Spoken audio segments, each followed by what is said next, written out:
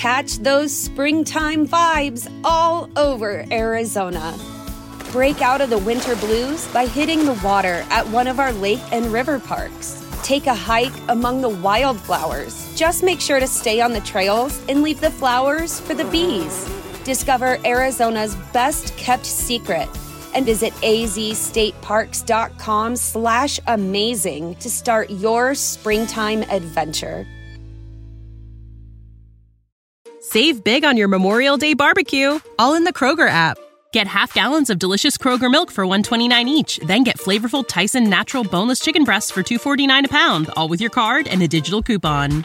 Shop these deals at your local Kroger today, or tap the screen now to download the Kroger app to save big today.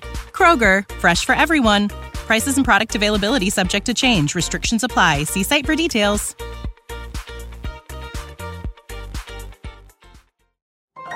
This is a podcast from Minute Media.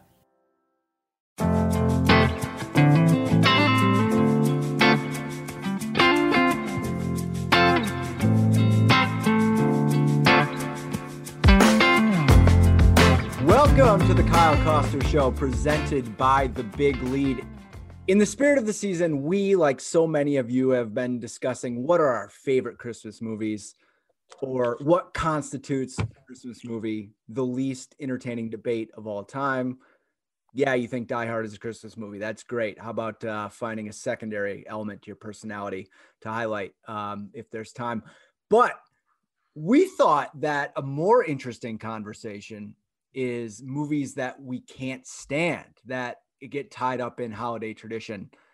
And this came about because I think that I was tweeting about the movie The Family Stone, which is a 2005 movie with a cavalcade of stars that somehow misses the mark at each and every turn. Spurred on by my tweet, my colleague Stephen Douglas apparently sought this film out. He had been wandering in the wilderness. He had never heard of this. He was unfamiliar with this piece of art. He watched it. I got a desperate missive from him, as I sometimes do late at night, that he had questions, he had thoughts, he had opinions. He really wanted to dive deep into this movie, and it's something that I've been talking around the edges of for about 10 years. My now wife, then fiance, kind of introduced it to me as this rite of passage around the holiday season. So I am thrilled to welcome in Stephen Douglas. We are here just hours from Christmas. We are fending our kids off with Christmas presents. We can't wait to clean up the mess that is holiday wrapping paper. Stephen, let me just open up to you. I got to imagine that you're going to divide your life into two halves. Point one, before you were familiar and saw The Family Stone, and then post Family Stone, in which your entire worldview, I have to imagine, has been rattled. Yeah, last week is definitely the BFS period, the before Family Stone period of my life. And things as we know it will never be the same. I saw your tweet. You said, The Family Stone is a goddamn mess. The plot is insane. Do people not see this? And I literally had to go to Google. I'm like, what is The Family Stone? Because I had no recollection of this movie. It did not ring any bells. I went to IMDb. I'm like, I guess this kind of looks familiar. I mean, based on the cast, I'm like, how did I miss this? It came out like the year after Love Actually, I think. So I think maybe it had that in mind, where it's like, oh, we'll get all these stars, we'll do a Christmas movie. But this was just, I immediately knew exactly what you were talking about in that one tweet. The movie is just pure cringe, and it's a mess. And I understand why I didn't see it. And I mean, it's rotten on Rotten Tomatoes. It's worse with the critics than the fans, and the fans are still kind of split, like 60%, I think, like recommended or whatever, however they do the rating. I want to thank you for introducing this to me. So, now I can live my life with a dark cloud over my head. Well, I stand by my tweet. I think that's a pretty good summation, but we will go to Rotten Tomatoes like you mentioned. I found this review from Dan with 2 N's, M. He's a super reviewer, and he gives it a 2 out of 5 stars. This was posted December 14th, 2012. He says, The Family Stone is a messy, convoluted family comedy that gets lost in itself. The story follows Everett Stone as he brings his girlfriend home from Christmas to meet his family and the shenanigans that ensue. The film has an all-star cast that includes Sarah Jessica Parker, Diane Keaton, Craig T. Nelson, Rachel McAdams, and Luke Wilson. However, the script is weak, going off in several tangents, and the tone is constantly changing. As a result, the story never gets going and is constantly battling between comedy and drama.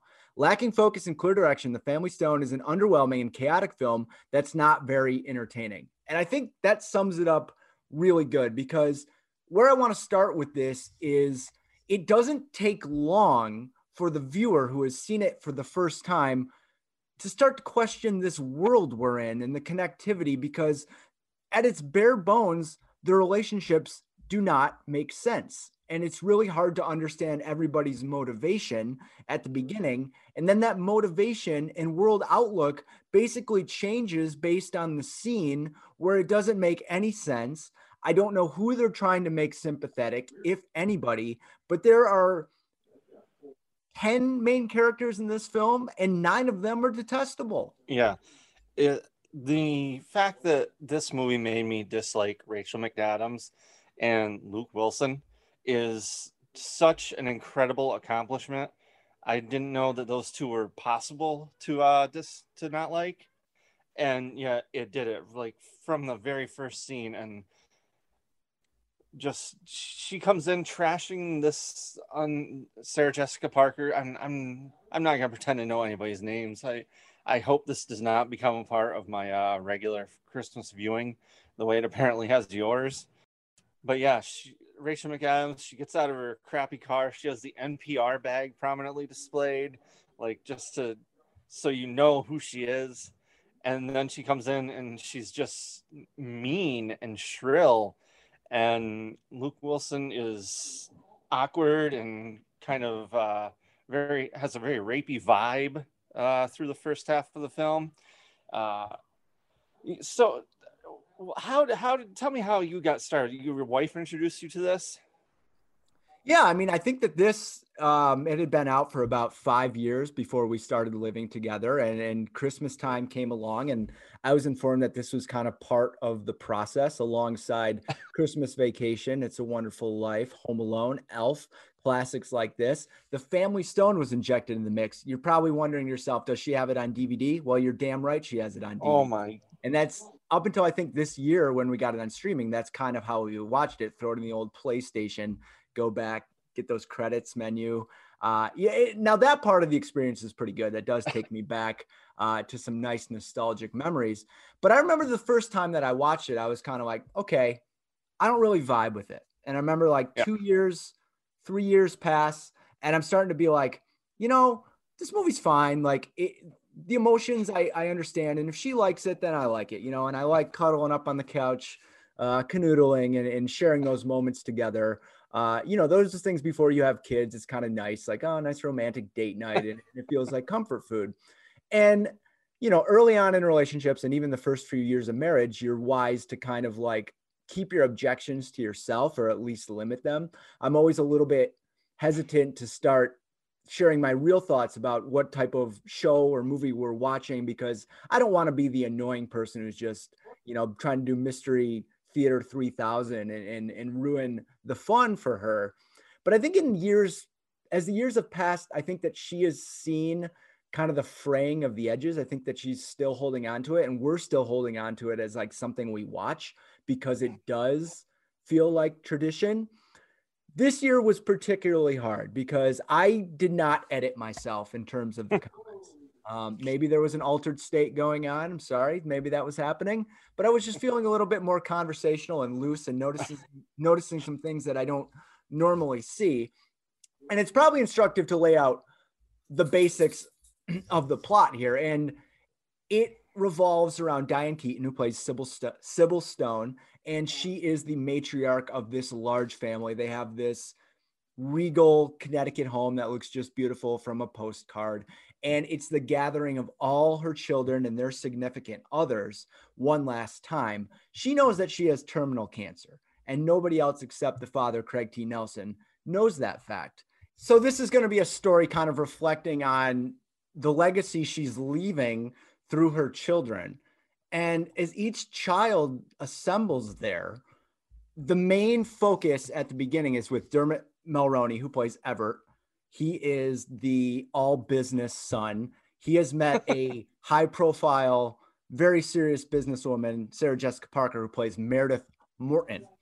And from the get-go, the conceit is that Meredith is not going to be comfortable. She's not going to be comfortable. It's the classic gambit of meeting the family. It's going to be rough. I'm going to be nervous. The problem is she's like 40 in this movie. I think these people are full-grown adults. We're both, I think we're almost 40 ourselves. I have to imagine, I can't imagine that I would have a ton of nerves meeting the in-laws, and not in the way that I had them when I was 21 and being like the college boyfriend. But the big problem here is Dermot Mulroney wants to propose, but we never get an inclination why he likes this woman. She does not present any single thing that's likable for the first hour of the movie. And it's never explained why they have this connection and what he sees in her. And through the movie, I think that that's reflective of him. And I think that it shows him in a poor light, because it's like, what does this guy want out of life? What does he have going for them?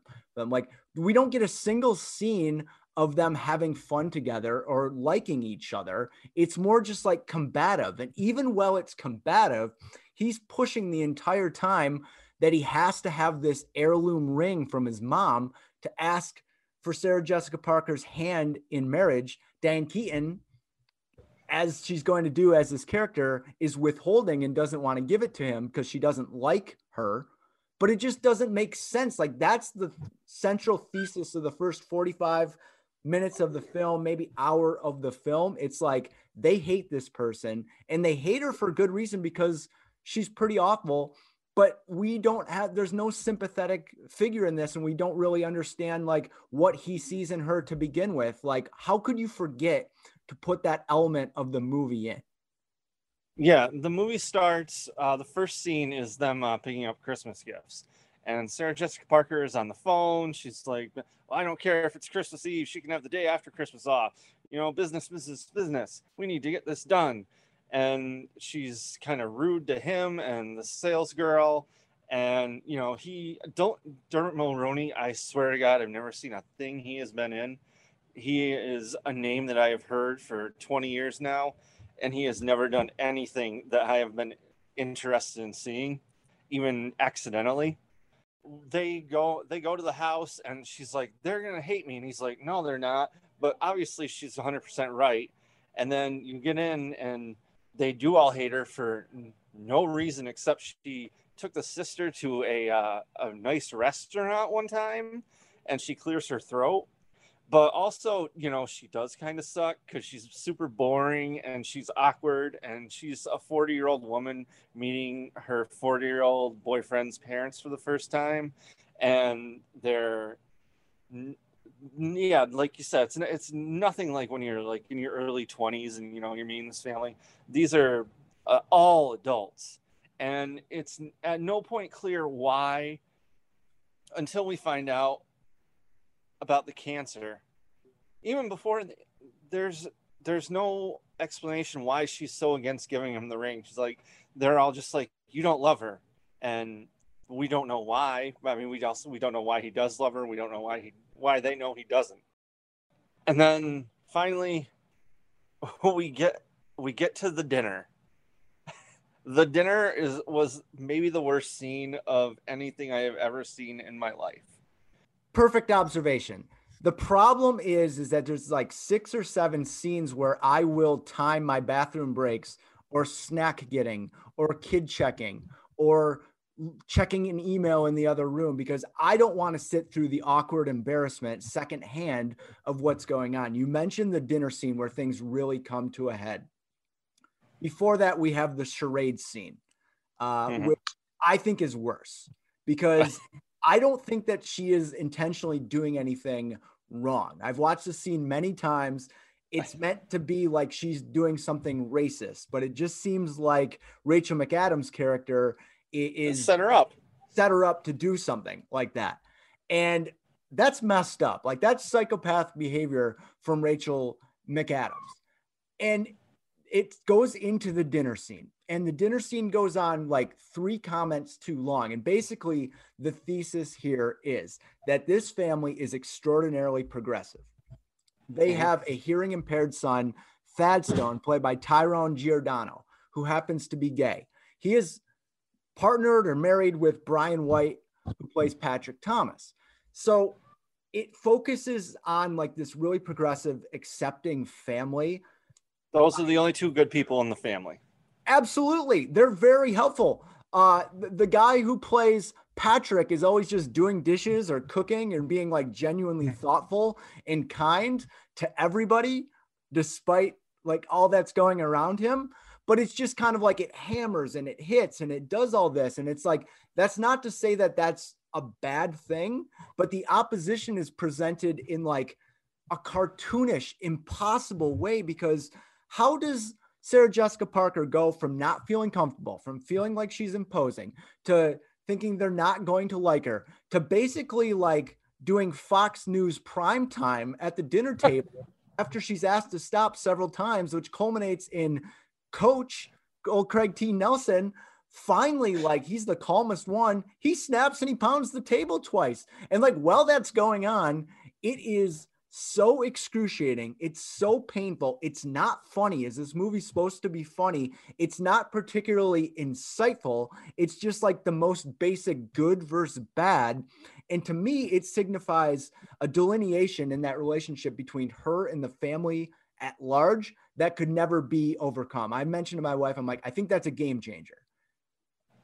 How did So I guess the question for you is, how uncomfortable were you watching all of these scenes, and how little did you actually get out of them as they closed? Yeah, the charade scene was horrible. It made no sense.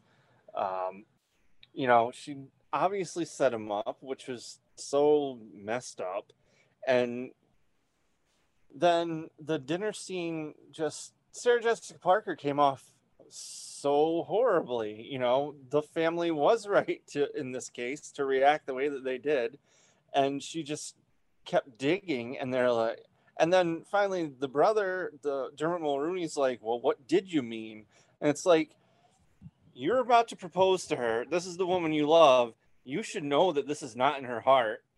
I didn't really get that it wasn't her heart, but it was just something that she kept like poorly explaining and just talking about things she didn't really know about, or maybe had never even thought about. It made no sense that she would say it. She like brought it up. It's like, well, what?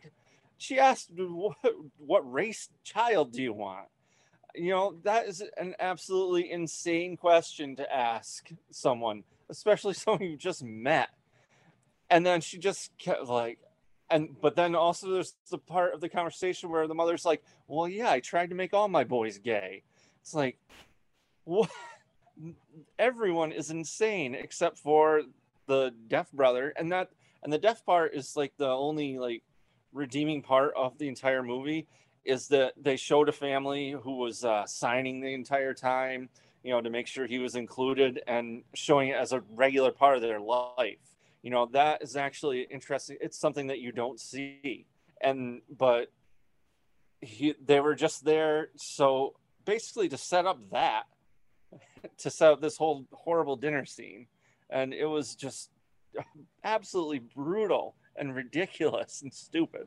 And the issue I have with it is whatever message that it's trying to send, like, it's just not believable. Because if the son grew up and he was hearing impaired and he was also gay, he's obviously encountered a ton of bigotry and discrimination and heard all this stuff before. Maybe not at his home, but if it was at his home, wouldn't that just bring that to a level that had never been before? And they'd say, like, get packing. We never want to see you again.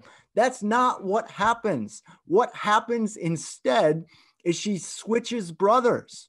She goes out, she gets drunk, and she hooks up with Luke Wilson, who I like this guy. I love that he smokes weed with his dad on a park bench and, you know, wears like the pink polo with the undershirt under it. Like, I totally get that vibe. It's a big Kyle Koster college throwback to me. Like, I really understand his ethos, but like, they don't care about that. Once she shifts to him, Craig T. Nelson is screaming at her. He goes to like apologize, finds her in Luke Wilson's bed. And like, that's like the thing, like he's just cool with it. So like, my question is, if she's so awful for this one son, why then is she okay for the other? Like, what's in her heart? If you thought she was this monstrous, horrible person based on this like cartoonish diatribe during dinner, that wouldn't change just because like, well, I like this other boy better. Like, you would still harbor those feelings of animosity, and it just doesn't make any sense why they're just like, okay, that's cool. Well, I can tell you exactly what happens and actually explain this part to you. She has this freak flag that she hasn't been flying. She goes out with Luke Wilson that night, and she lets her freak flag fly. Craig T. Nelson, he opens the door. He sees his son's future fiance in bed with his other son. He understands, he can sense the freak flag is flying, so he's fine. You know, he's just like, let's not make a scene. You know, we don't want anybody hitting your table here. But to set up this entire thing, after the dinner, she runs out of the house. She goes and gets in the car. She comically backs into a tree, and then I think she hits another tree. And then Luke Wilson comes out. Well, this car is basically stuck in a tree. He's like, slide over. And he jumps in and they head to the bar. It's like, this car has just hit 2 trees. And then I swear to God, there was a different SUV crashed into a tree in the morning. So they go to the bar and they meet Mark Brandanowitz, who has left Pawnee under mysterious circumstances. And he shows up as an EMT in Connecticut. And he takes Rachel McAdams' virginity, which everyone's so excited about. And, you know, he dances suggestively with Sarah Jessica Parker. And then they go back, the freak flag flies. She invites him over. She makes 2 stratas that she doesn't cover. She puts them in the fridge. She gets upset. She stacks one on top of the other, which is just, none of this are things that happen in real life. But that does lead to the one actual, like, kind of humorous scene where they're all doing slapstick comedy, sliding around eggs. And the entire time, I'm just like, eggs are the worst thing to clean up. Because my son picked up an egg and dropped it right in front of the fridge as we were about to head out the door the other day. And I'm like, it's like paper towel. They're too thick for paper towels. You can't vacuum them or anything. It's just, it's a brutal, egg is the worst thing to spill on the floor. So in that instance, I felt bad for the Family Stone. But also, why is this movie called The Family Stone? This is a nod to Sly.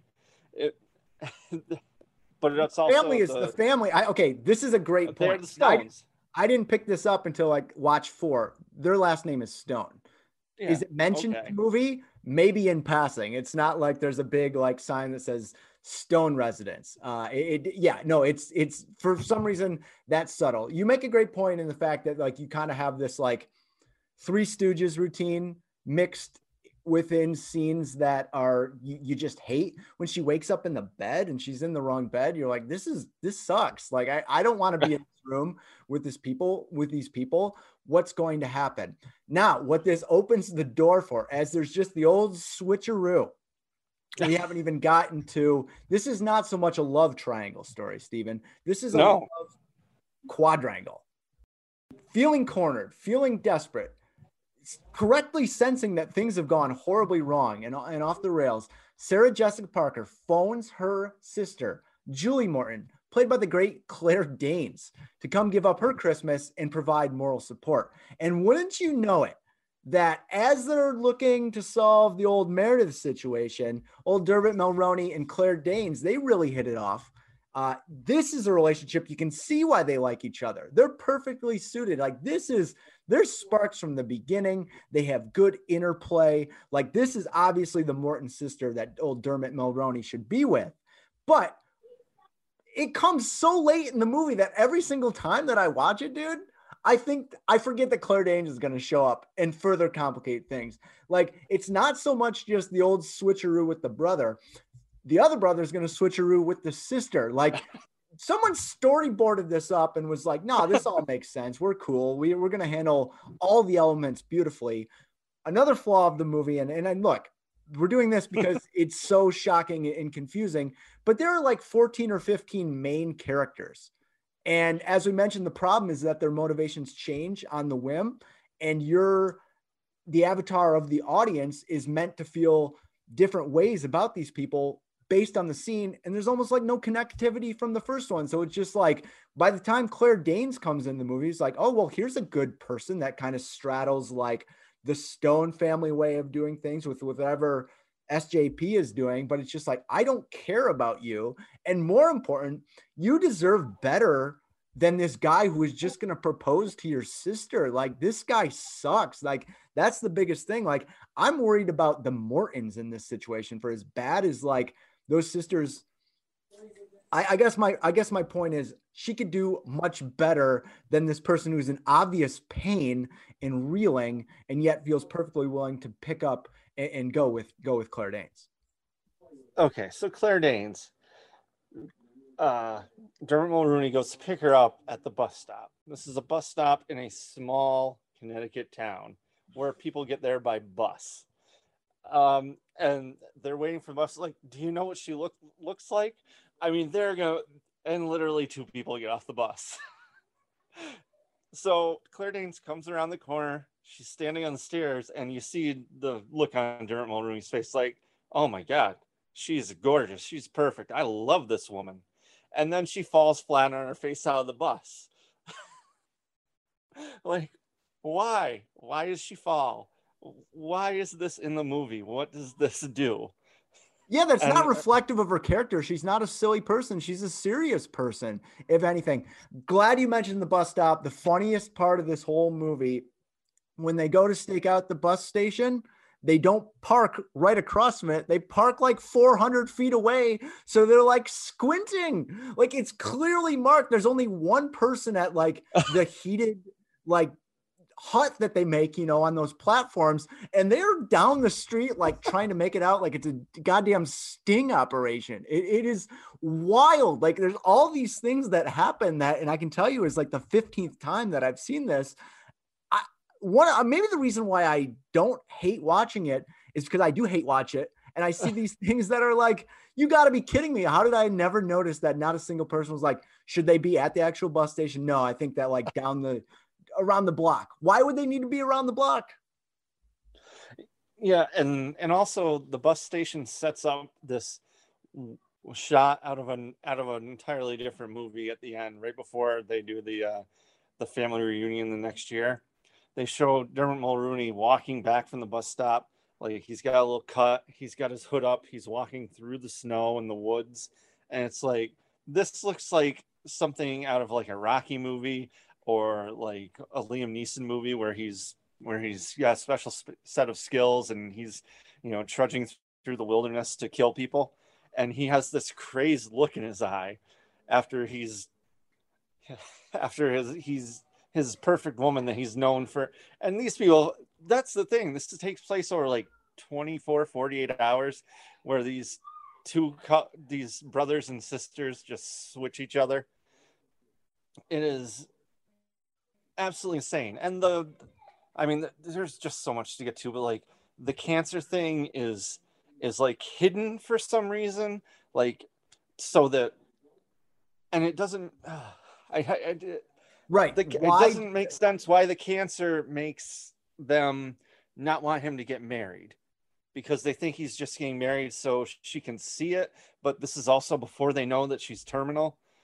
Right. It's just uncomfortable. in the play of revealing the cancer slowly, like the dad knows, and then they go out to use their recreational pot, and then Luke Wilson knows and comes back and gives a hug.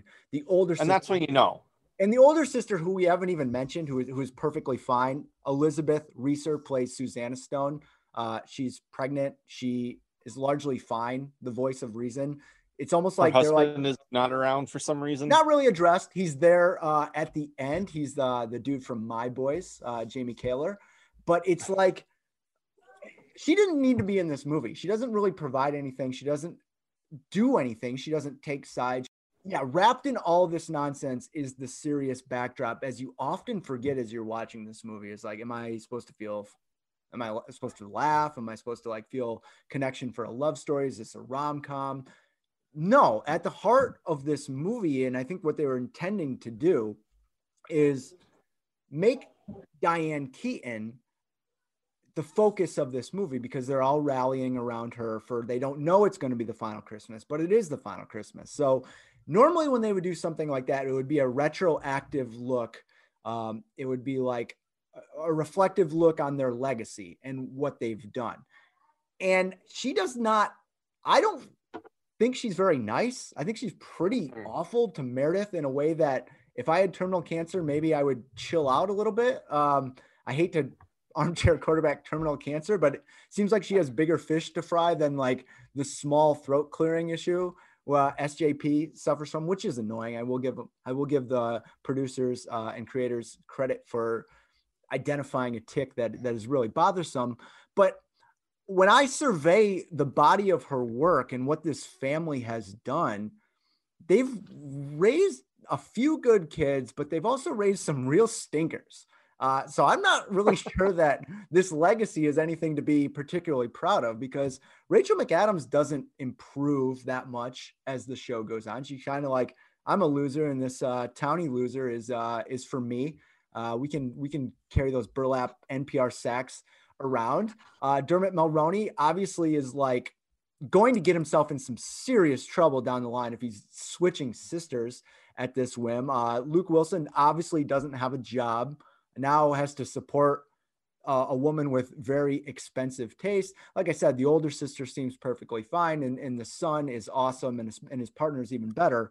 But I'm kind of like, I don't like this family. And that is the biggest debate that my wife and I have had.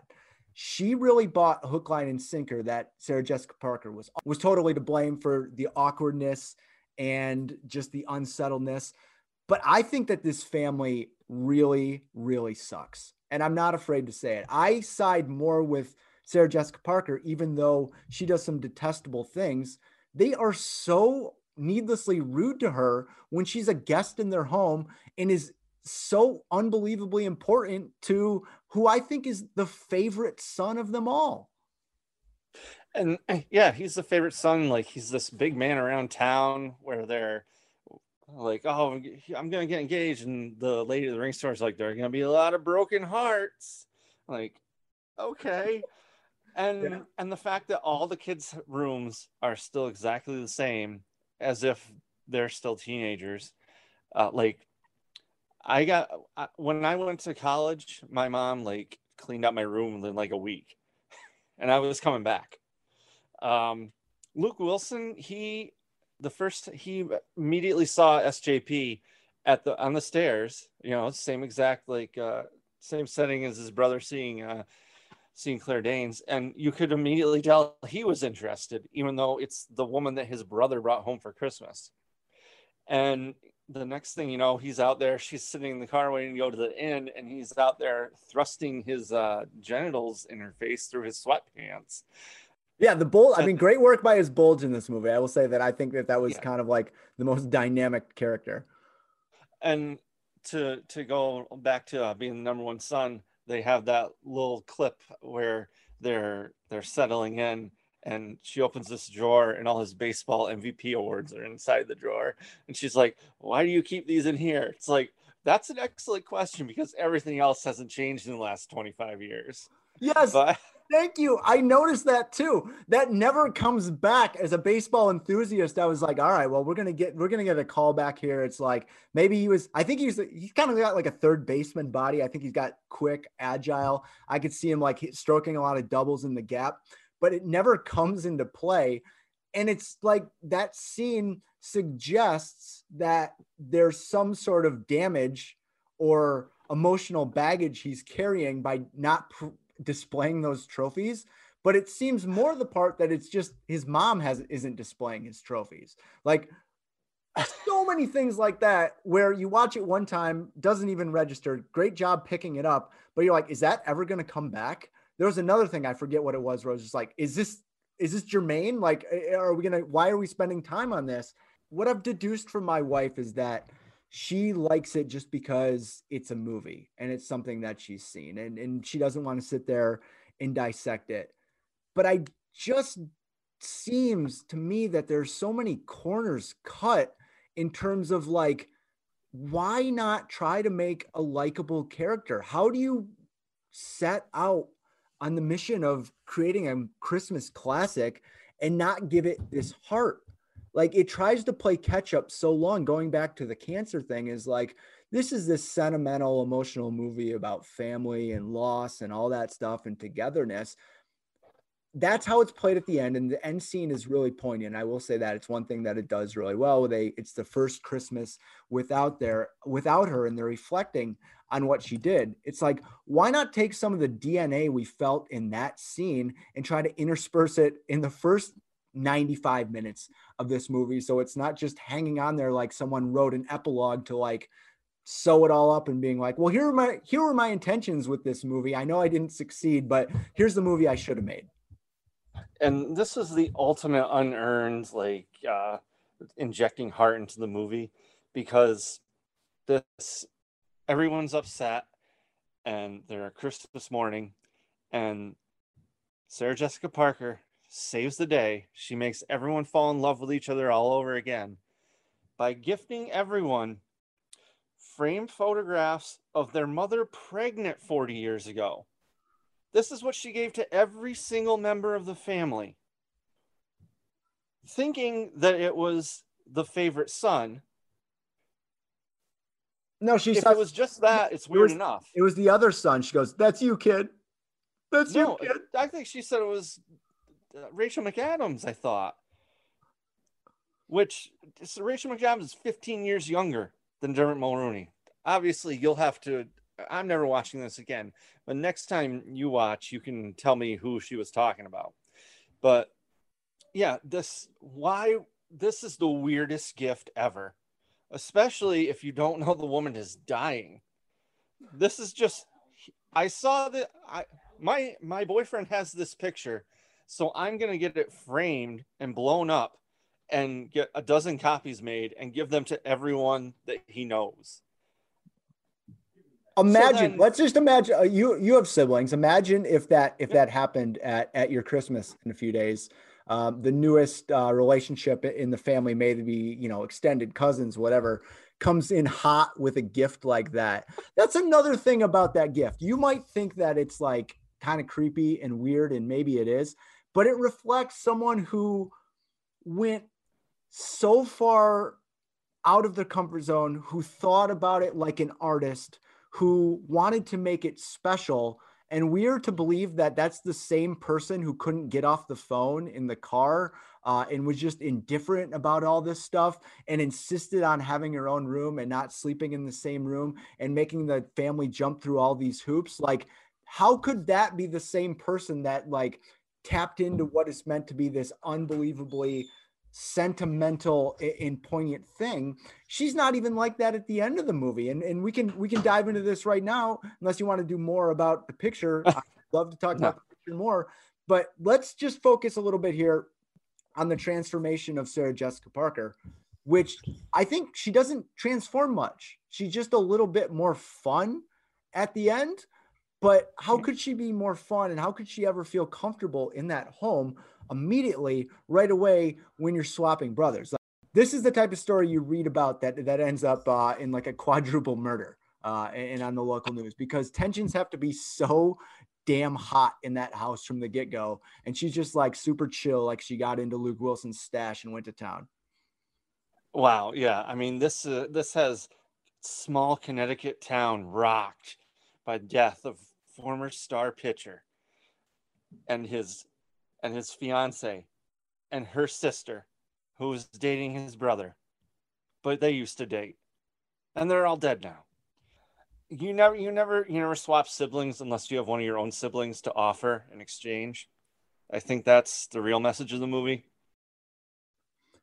Hey, well, I have you here. Let me tell you about something our friends over at the Players Tribune are doing. Knuckleheads, the award-winning podcast. Now, this is a show hosted by former NBA players Quentin Richardson and Darius Miles. It's something that I've been listening to for a while because you get the player perspective.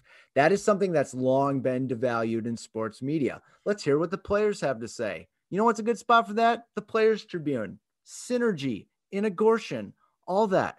Now, the Knuckleheads podcast brings on some of the best NBA players, past and present, to have totally unguarded conversations about sports, culture, and basketball nostalgia. It's in its 7th season, so you know it has a track record. Maybe it's looking for that second contract, looking to get the max from Utah. I don't know. Maybe a blog post about it. Guests this season include Kevin Durant, Jason Tatum, Sue Bird, and DeMar DeRozan. DeMar DeRozan having a great year. I don't want to say it's because he was a guest on this podcast, but I'm not saying it either. Quentin and Darius, they're lifelong friends and they're bona fide truth tellers. Listen as they invite special guests, high-profile athletes, musicians, and entertainers to get brutally honest about everything from current events to untold stories in this, the golden era of sports and pop culture. The show is named for the on-court celebration that they made wildly popular. It's an unfiltered, hilarious, and surprising podcast, and it's like playing NBA 2K with no fouls. That's Knuckleheads from the Players Tribune. All right, so we've been pretty negative about this movie, and I'll say it again. I will be watching it every year until I die. That is my fate. I am the Sisyphus of this. It's fine. We all make sacrifices. What did you think that this movie did well? Not much. I also just about them going to the bar. I was looking through my notes. Yes, I took notes. When they went to the bar in this tiny Connecticut town, and there's 2 people in it. This is clearly the only bar. Like, there's one bus stop, and they never thought to look in the bar. I would maybe look in the one place that's open at that hour if I was looking for someone. Well, they tried to look in the bar. They were just about 400 feet away and they couldn't make it out. And then it appeared that they fell asleep in the car, which was running in an alleyway. So maybe that explains why the car was crashed when they got home. Luke Wilson woke up with Sarah Jessica Parker on his shoulder. He had about a dozen Dos Equis's. And he decided to drive home. He crashed into a tree once he got there. No one had any problems with this. Nobody heard anything. There's 15 damn people in that house. I think someone heard the jing jangle and a key's coming in. Everybody's looking for her too. Like, if there was a giant ruckus in the middle of the night when you were desperately and frantically searching for someone who was just thrown your entire life into upheaval, I think maybe you go like check on the banging downstairs. Yeah, 2 a.m. hits. It's like, we have no idea. We have 2 missing persons here, but it's 2 a.m. It's bedtime. We have to get up in the morning. All right. So let's just turn out the lights and ignore any sign of life that we hear. And these 2 come in, they go, why does she go and get in bed with him? There's, as mentioned, she's happy to sleep on a couch. Why does she have her clothes off? What are we to believe happened on that first night? Great question. I've always been under the impression that they hooked up. I watched it it was streaming on Peacock, and there was a commercial in between, like I don't know if you watched it on Peacock, but it's kind of like it cut out. So it's unclear the circumstances that led to them being in the house in bed you're right. It does seem like they fell asleep in the car. I don't know if like the original plan was to have them in bed and then there was like a test screening and they're like, well, they can't hook up hours after there's going to be a proposal. That's just crazy. It needs to be 12 hours. Yeah. So we'll make a note, but it almost seems like they Frankensteined that together. What else you got on that note sheet over there? Why don't we just go through anything that we didn't hit? I'm sure it's all gold, because everything that is involved in this movie merits discussion. Confusion, we're going to end up in the same exasperated place, but we would be remiss if we did not tick through everything that was on your note sheet. No, I've been going through pretty much the entire time. There's the one part in the beginning where after the initial meeting in the kitchen, they're all being mean to her, and she walks out, and Dermot Mulroney is like very upset, so upset that it almost appears like he's going to hit Rachel McAdams at one point. So awkward and horrible, and it's like, and I mean, it really felt like that in that room. But yeah, it's like, it was just cringe theater is the best way I can describe that entire movie. I watched it on Hulu after seeing your tweet. I put it on in the kitchen while I was like cooking one day. So I got to the part where she was in Luke Wilson's bed, like not really paying attention. And I'm like, what did I miss? So I went back and started it again and watched like the first 15 minutes. I'm like, why am I doing this again? And then that's when I talked to you about maybe doing a podcast like this about it. And then I'm like, well, I really need to watch the whole thing. So I put it on from the start again, just to try and piece together things, maybe see if there were any signs of why they were being mean or any of that. And it was just not there. And I think the real red flag about this movie is that it's not on like Freeform or AMC. It's not like part of the regular Christmas lineups that I've ever seen, because if it was, I would have heard of it. But it's like all these networks who just need like 25 days or 30 days or whatever of Christmas, 24 hours a day. They're like, yeah, no, I'm good with the Family Stone. You can keep that. And in Hulu's deep, dark library, you can throw that on Peacock. I'm sure there's somebody in Michigan who might want to watch it. But yeah, the Family Stone can just go back to not being a part of my life now, and I'm fine with that. I'm sad to hear it. I think when you take a step back, it's really an accomplishment that they accomplished so little considering the cast that was assembled. Mm-hmm. And we can tick through it. Just kind of the thing that stands out to me to Rachel McAdams, whose part is terrible and unlikable and could have been performed by someone far less capable. I want to point out that this is coming on the heels of Mean Girls. Pause. I'm going to check out when The Notebook was released too. Wow. Okay. So yeah, she's so good. This was coming on the heels of Mean Girls and The Notebook. We were talking about, she might have been the biggest young female celebrity in Hollywood at the time. And she's excellent in both of those movies and plays really dynamic roles. One is kind of funny in Mean Girls. The other one is quintessential romantic lead in The Notebook. They give her like the 7th part in this movie, and she plays against type. This is not what she's like. She's not believable like this at all. Like maybe in Spotlight, she's bookish in this way, but she's like going for the right thing. I guess you could make the argument, and what I wanted to ask is it certainly seems like it's one of her worst roles. And looking at the assembled talent that they have, I think that Craig T. Nelson is good in this movie. I will say that.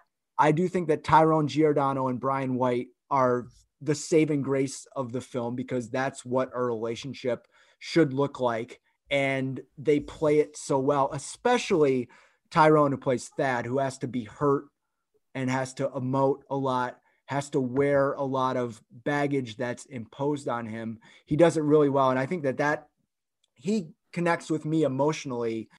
Sarah Jessica Parker, I just, she's good. She's good in this movie. Like, I enjoy spending time with her because I think that she's doing something as an actress. It's just that the part is so detestable and convoluted that it doesn't make sense. Mulroney to me is awful. I can't stand him. I think he's so dry. He's humorless. He's not funny. There's nothing to like about him. He's not a supporting partner.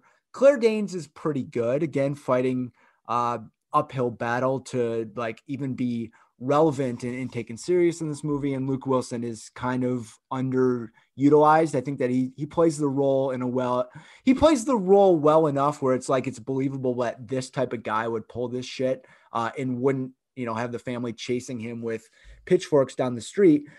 But there's no serious dialogue in here. There's no grander statement. There's no like performance that jumps off the screen.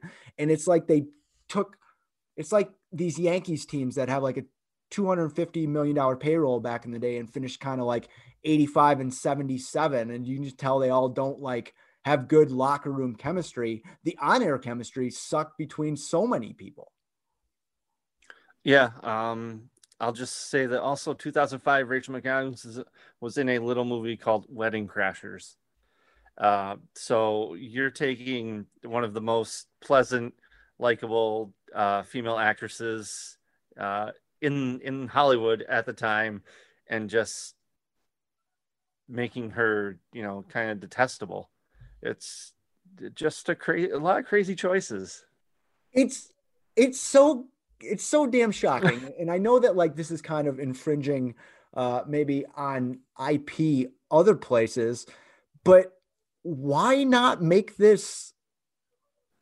They seemed to be so focused on like adding a fourth element to this in Claire Danes. Like it wasn't good enough that there was going to be a familial swap. To me, that's just a way more interesting movie, especially if it comes against some friction.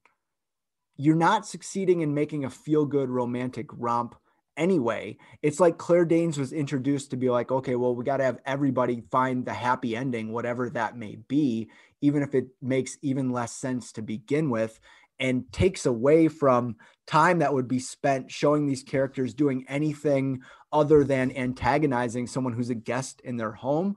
Why weren't there like 3 or 4 scenes that showed this family functioning together and being loving and like wanting? I don't want to spend time with them. Like they're presented as like this all-American group, but like it seemed like they're really hostile and awful to outsiders. I don't know what your house was like growing up or going to friends' houses growing up. I don't think that like on the scale of all this, like I would say that's a really hard hang. This family has really high standards for outsiders when they're just a giant globby mess themselves. Yeah, I think if you want a much better version of this movie, watch The Happiest Season, which was a Hulu original last year with Kristen Stewart going with her girlfriend to her rich parents for Christmas, first time they met. It's a family that's not, it all just makes a lot more sense. So I would say if you've watched The Family Stone and then listen to this podcast, at this point I would direct you to Hulu for The Happiest Season. Daniel Levy's in it. It's a much more enjoyable movie. And we don't need to do a podcast about that 15 years from now because it won't still be bothering us. Yeah, and we will close here because we've spent an hour on this. I have a lot that I still need to get off my chest about this one. I think that the thing that is confounded me the most and maybe not made me angry, like nothing really makes me angry. And again, I'll continue to watch this because any movie is good if you decide to go with it and make the comments to yourself or take notes for a podcast later. Everything is content, always be contenting. Is like, I am under the impression that an enormous swath of America totally missed the point about this movie and totally don't understand like how bad it is and how terrible this family is and how grating it can be to anybody who like examines it for a second. It's kind of like you're right about it not being in heavy rotation on Freeform or being recognized as a Christmas classic.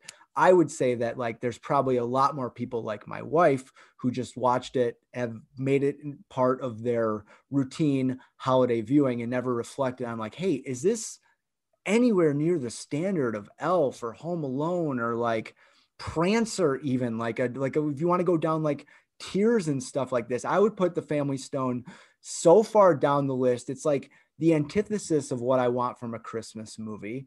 Like if you take on one end, you take It's a Wonderful Life, which people see as like this sappy, syrupy film, it is my favorite, so I'm biased about it. It is incredibly deep and poignant, and it shows a person at like the depth of their despair, and it handles both so well, and with such grace and aplomb. And this is kind of just like, hey, we farted it out. Like we had the general idea of that's kind of what we wanted to do. We just weren't capable of doing it. And I get the sense too, and I'll close on this.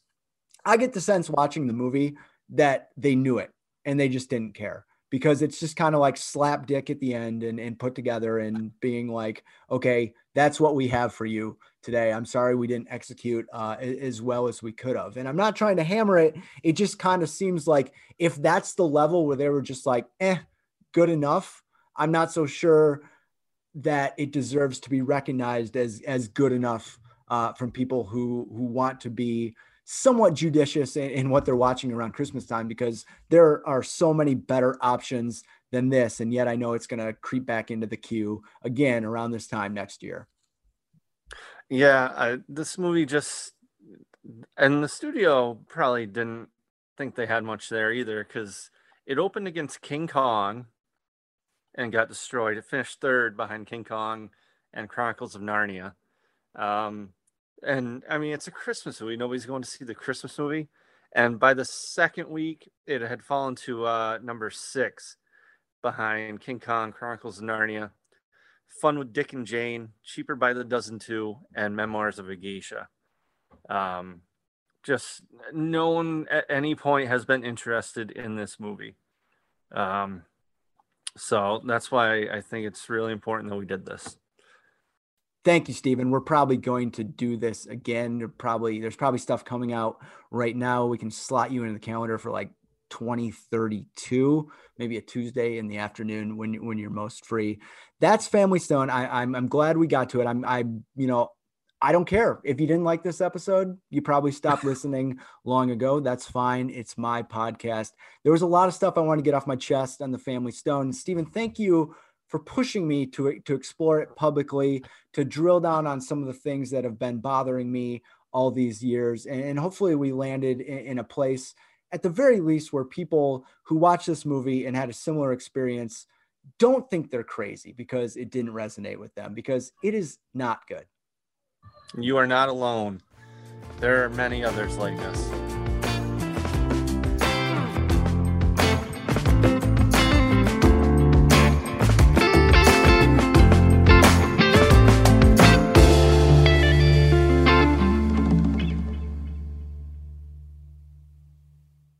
Save big on your Memorial Day barbecue, all in the Kroger app.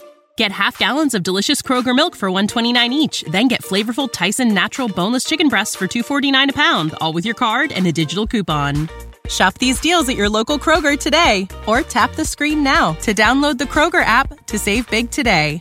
Kroger, fresh for everyone. Prices and product availability subject to change. Restrictions apply. See site for details.